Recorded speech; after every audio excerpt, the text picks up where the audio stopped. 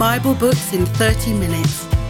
Through the Bible, book by book, with author, pastor and Bible teacher Mike Beaumont, who's talking to David Taverner.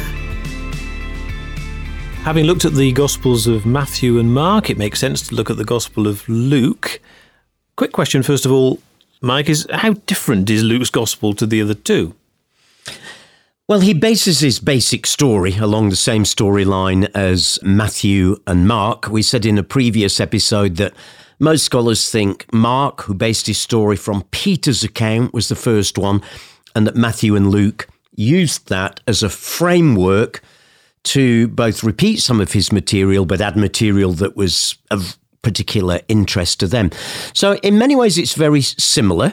In fact, scholars use a word for those first three Gospels, Matthew, Mark and Luke. They call them the synoptic Gospels, from a Greek word meaning from the same viewpoint. They all come looking at the story of Jesus from the same angle. John's going to look at it quite differently.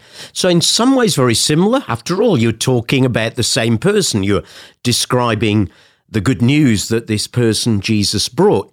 And yet he, like the other two synoptic Gospels, will have his own points of interest, the things that really sort of grabbed him about Jesus's ministry. And one of those, for example, in particular, was Jesus's compassion for the poor and for the outcast, those on the margins of society, whether Jew or Gentile, and Jesus's interest in, obviously, prayer, talking to his Father, and the role of the Holy Spirit. So, yeah, we've got the same story, the same storyline, but with some emphases that reflected Luke's particular interests. Fascinating, the things that did interest him. I mentioned about his compassion for people in particular. We know from the book of Acts that Luke was a medical doctor. And so that's probably reflected. God uses who we are. And his compassion as a doctor ends up flowing out through this gospel. And we see him highlighting a lot of the places where Jesus showed compassion. So Matthew, of course, as we've said in a previous episode, was one of the eyewitnesses there with Jesus, one of the 12, and previously a tax collector. Mark, he was sort of a helper for Peter in the church in Rome as it developed. Luke, you say, was a doctor. So three different perspectives on this. And a perspective, by the way, this time from someone who was not an eyewitness, just picking up your point on the other two being eyewitnesses, Mark through Peter. Luke is not an eyewitness. And so he opens his gospel by giving us, if you like, his credentials. Well, if you weren't there, how do we know that you're telling us a true story?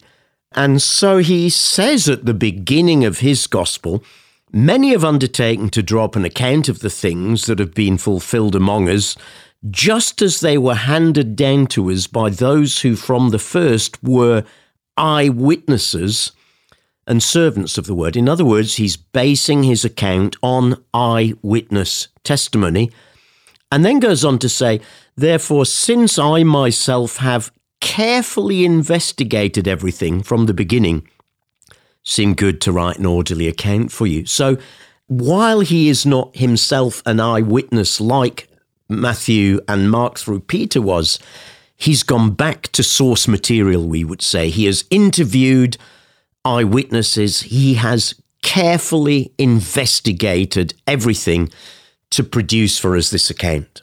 You reminded me that Matthew and Peter were Jews. What about Luke? Now this is an interesting one, because Luke is the only non-Jewish author of any books in the New Testament. So he's not a Jew. So he's writing very much from a Gentile perspective, from the perspective of those who had been excluded really from the story and who now through Jesus and his death and resurrection are drawn in and included to the story. So how does that colour what he tells us, what he includes?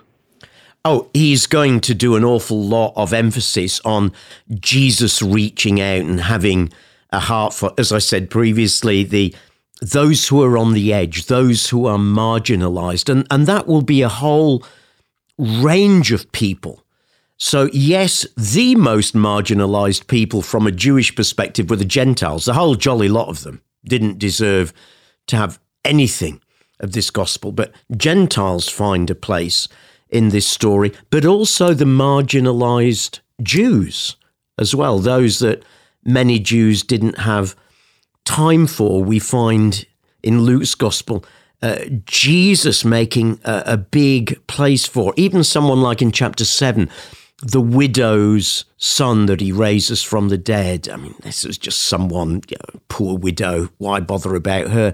Later in that same chapter, he allows himself to be anointed by a sinful woman, much to the dismay of the religious people around them. He will include in chapter 19 a story that's only in Luke's gospel, the calling of Zacchaeus, the tax collector, when he invites himself home for supper there. Now, as we saw when we looked at Matthew's gospel, tax collectors were incredibly despised people. But this is Luke's heart and passion, and of course Jesus's passion, but he's picking up for us that this is a gospel for everyone who's on the margins, whether the Jewish margins or the wider Gentile margins. Is it also helpful to appreciate how much time is devoted in not just the Gospels perhaps, but all the books of the Bible to certain things? I mean, for example, in Luke's Gospel, the story of the birth of Jesus. Yes, we get an awful lot there, don't we? In the first sort of 3 chapters, the birth and the early years of Jesus's life. And I think what Luke is doing here is, although he is a Gentile, he is rooting the story in what has gone before, because he takes time, first of all, in chapter 1 to tell us about the miraculous conception and birth of John the Baptist. Why is that important? Well, because, the Old Testament had said that before Messiah came, there would be a forerunner, and that is that forerunner. Goes on to talk then about the miraculous conception of Jesus and how he was born. And again, this fulfilling of so much of what was promised there in the Old Testament. So, yeah, he's got a lot of interest in those sort of early beginnings of the story of Jesus. And as he was a medical doctor, I'm particularly interested in the fact that he's included references to what we refer to as the virgin birth. Yeah, that's an interesting thought, isn't it? People were not naive in the ancient world. They knew as well as we do where babies come from. And they didn't drop out of heaven or appear from under gooseberry bushes. They knew there was only one way babies came into the world. And yet, you're right, Luke, this medical doctor who would have been aware more than any where babies come from, goes out of his way to stress that it is through a miraculous intervention of the Holy Spirit there in chapter 1, where God sends an angel to Mary and tells her that the Holy Spirit is going to overshadow her and she's going to give birth to a son, and you'll name him Jesus. He'll be great and will be called the Son of the Most High, and the Lord God will give him the throne of his father David, and he will reign over the house of Jacob forever. His kingdom will never end. And Mary asked the question that all of us want to ask: how will this be? Probably the question that Luke as a doctor had wanted to ask as well. And the answer is the Holy Spirit's going to do it. Yeah, we know this is not normal, but come on, if God is going to come into the world, then the fact that he would come in an unusual way is surely not that unusual. I've looked again at the way that he opens the gospel, and it looks as if he's writing it actually for somebody called Theophilus. Yeah, that's right. In those opening verses, he says that he's done this careful investigation and interviewed the eyewitnesses and produced an orderly account. He says, "For you, most excellent Theophilus, that you may know the certainty of the things you've been taught." Now, who was Theophilus? Short answer is we don't know. But what we do know is the way he's introduced most excellent Theophilus is a term that was used for people of some standing. So he is some sort of dignitary, some sort of high official who seems to have become a Christian And that's why Luke wants to write, so that you may know the certainty of the things that you've been told. I want you to have a good foundation, we might say, for your Christian faith. Now, why address it to Theophilus?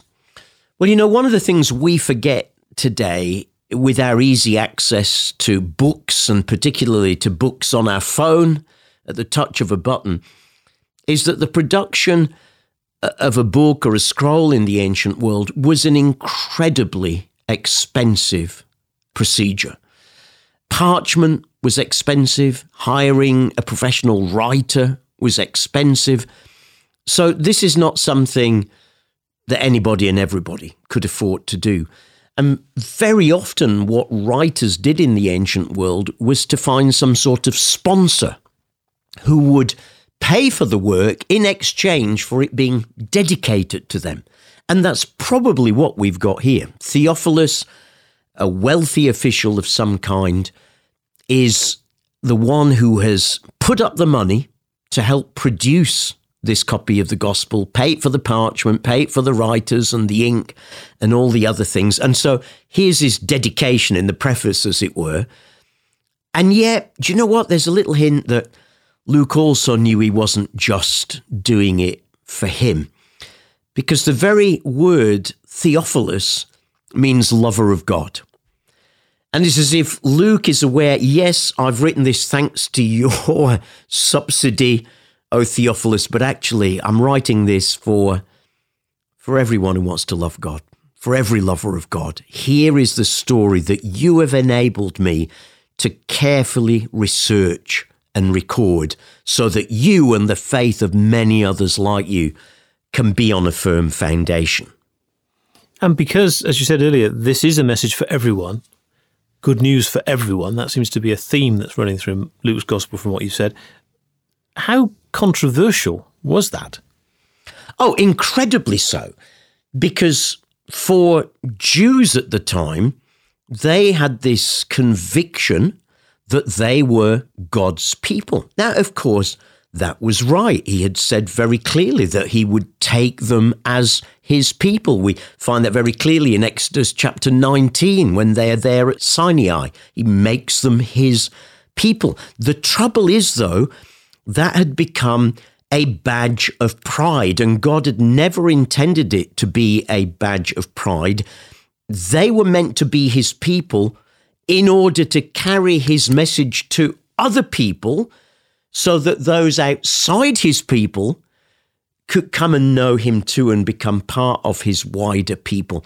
And over the centuries, Israel had frequently forgotten that. Many of the prophets actually challenged them about that. Many of the prophets saw at the end how it would be the nations who would flock to Jerusalem to worship the Lord.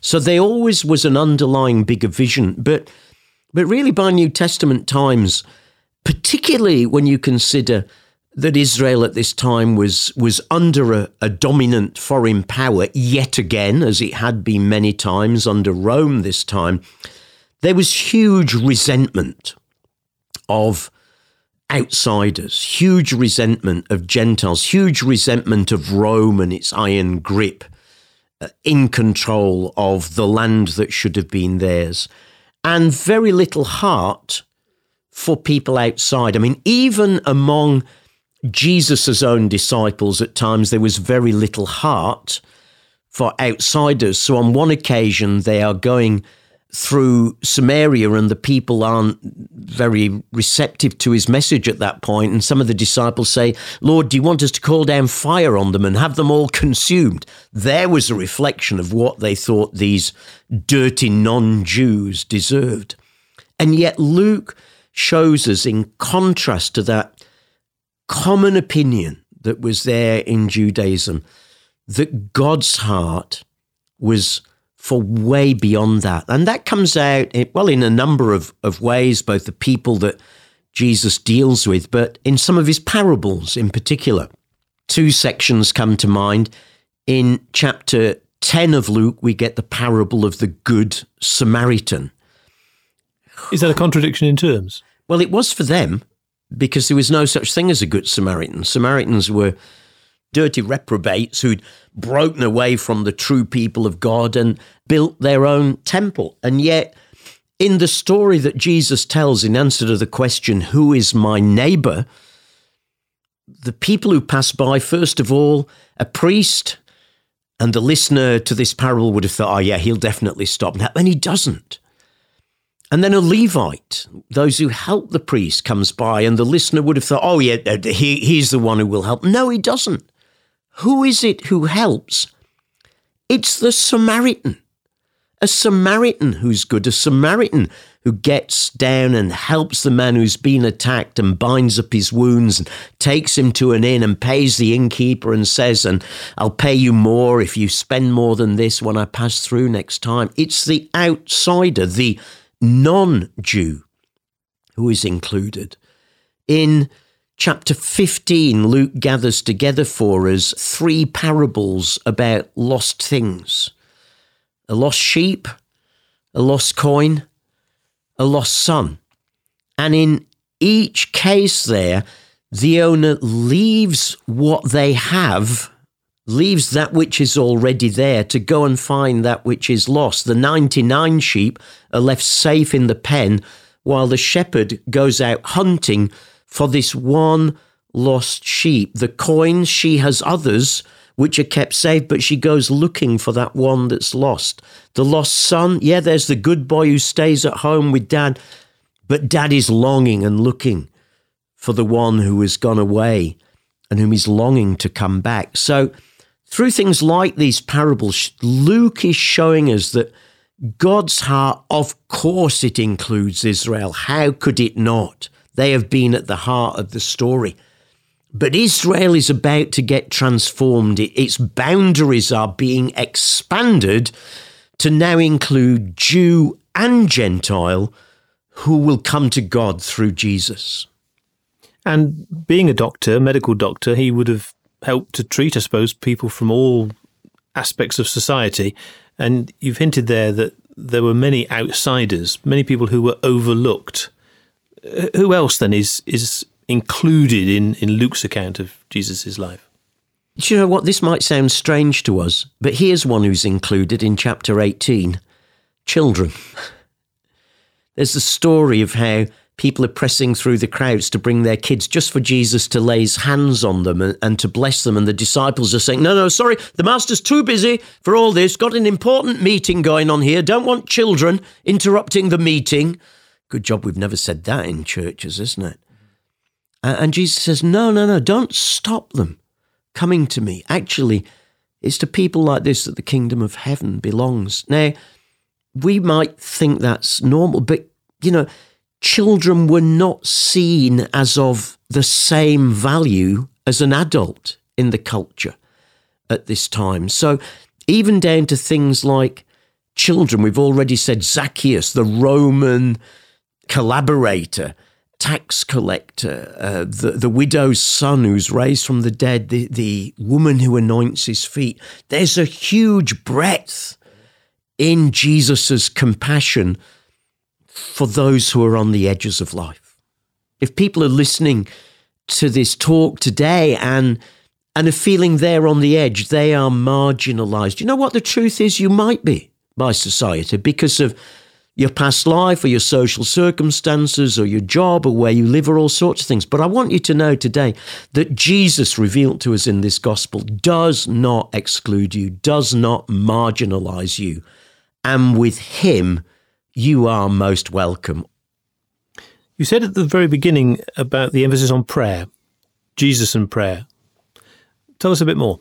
One of the things we often find Luke mentioning is how Jesus himself goes to pray. And you'll find prayer coming up again and again in this story.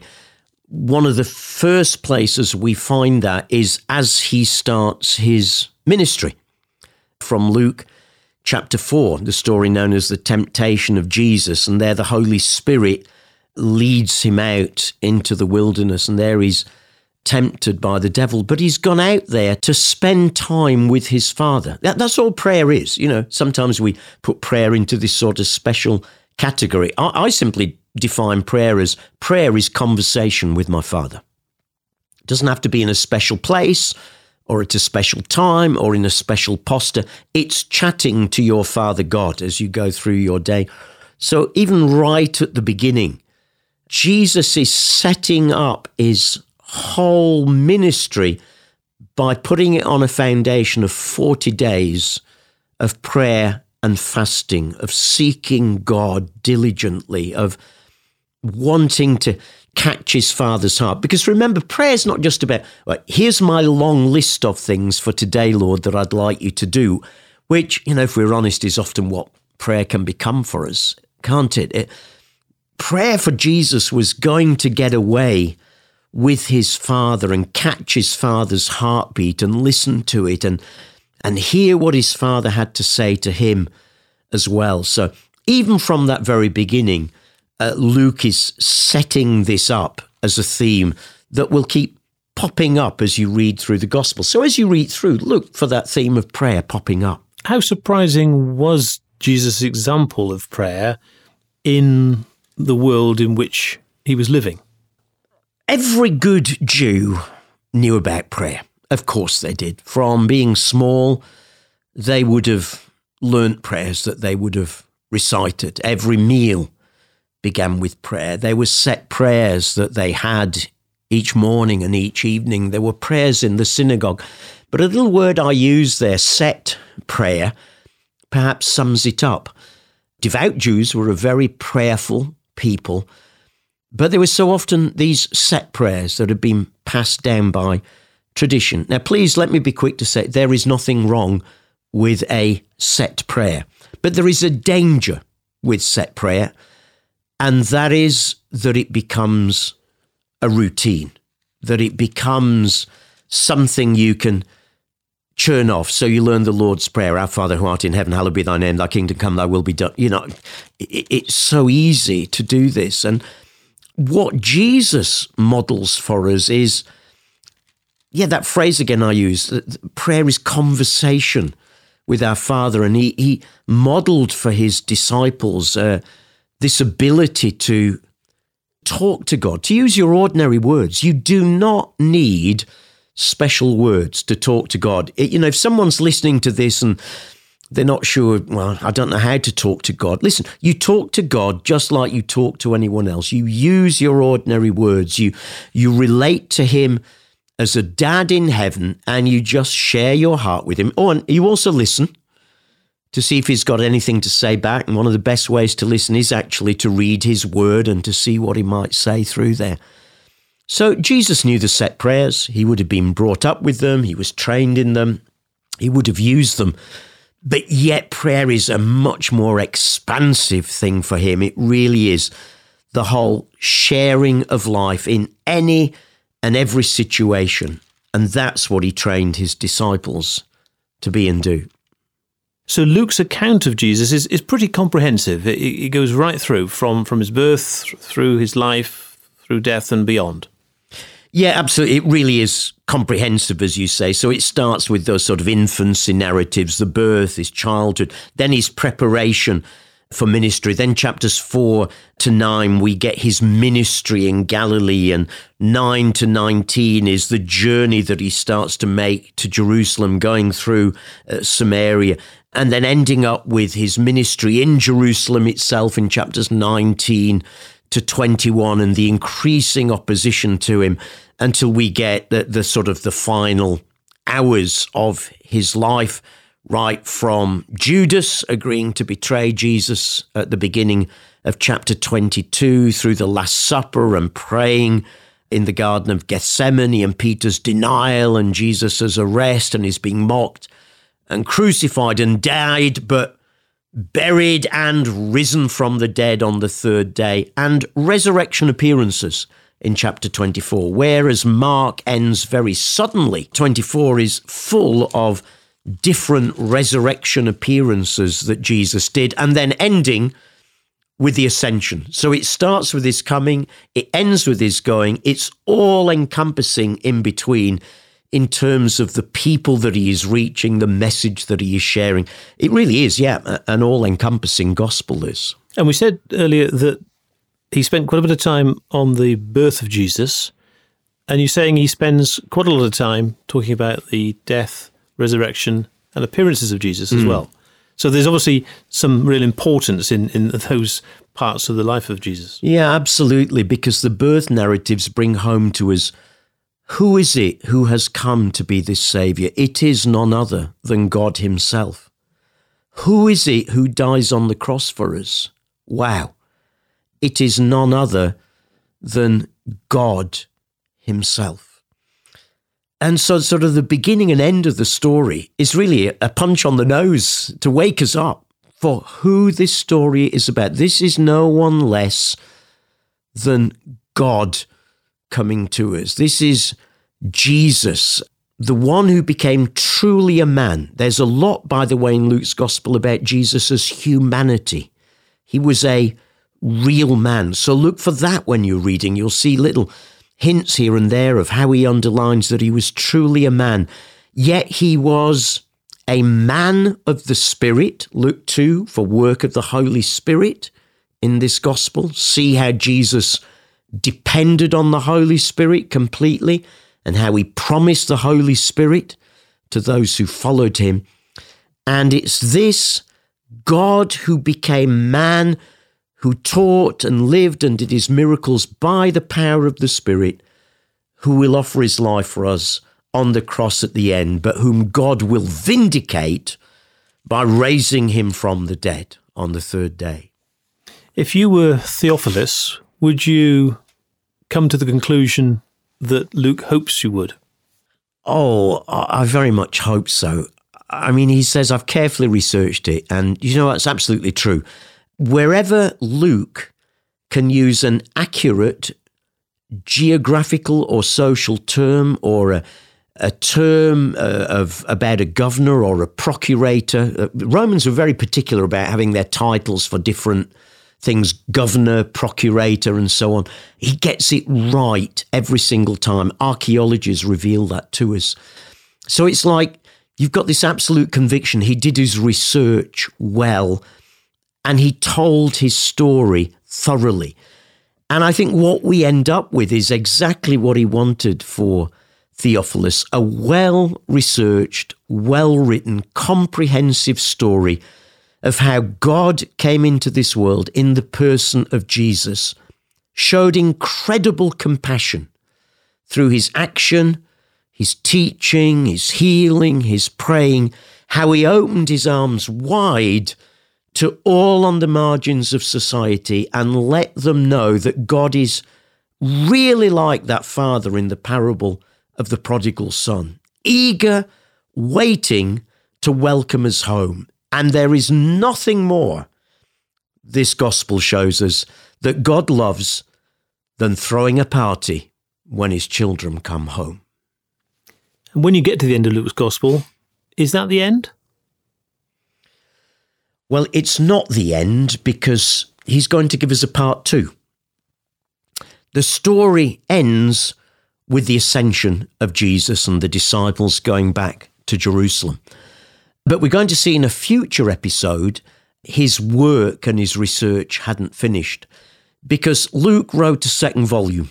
It's what we call today the Acts of the Apostles. How do we know? Because that book too starts by addressing it to Theophilus. And he says, in my former book, Theophilus, I told you all about what Jesus began to do and teach. Now I'm going to tell you all about what he continued to do after his ascension through the Holy Spirit and through his church. But for that, you're going to have to wait for another episode. Mike Beaumont has been talking to David Taverner. Listen to more episodes anytime. Bible books in 30 minutes. Through the Bible, book by book, from Genesis to Revelation. This is a United Christian Broadcasters production. For more about UCB, check out the website at ucb.co.uk.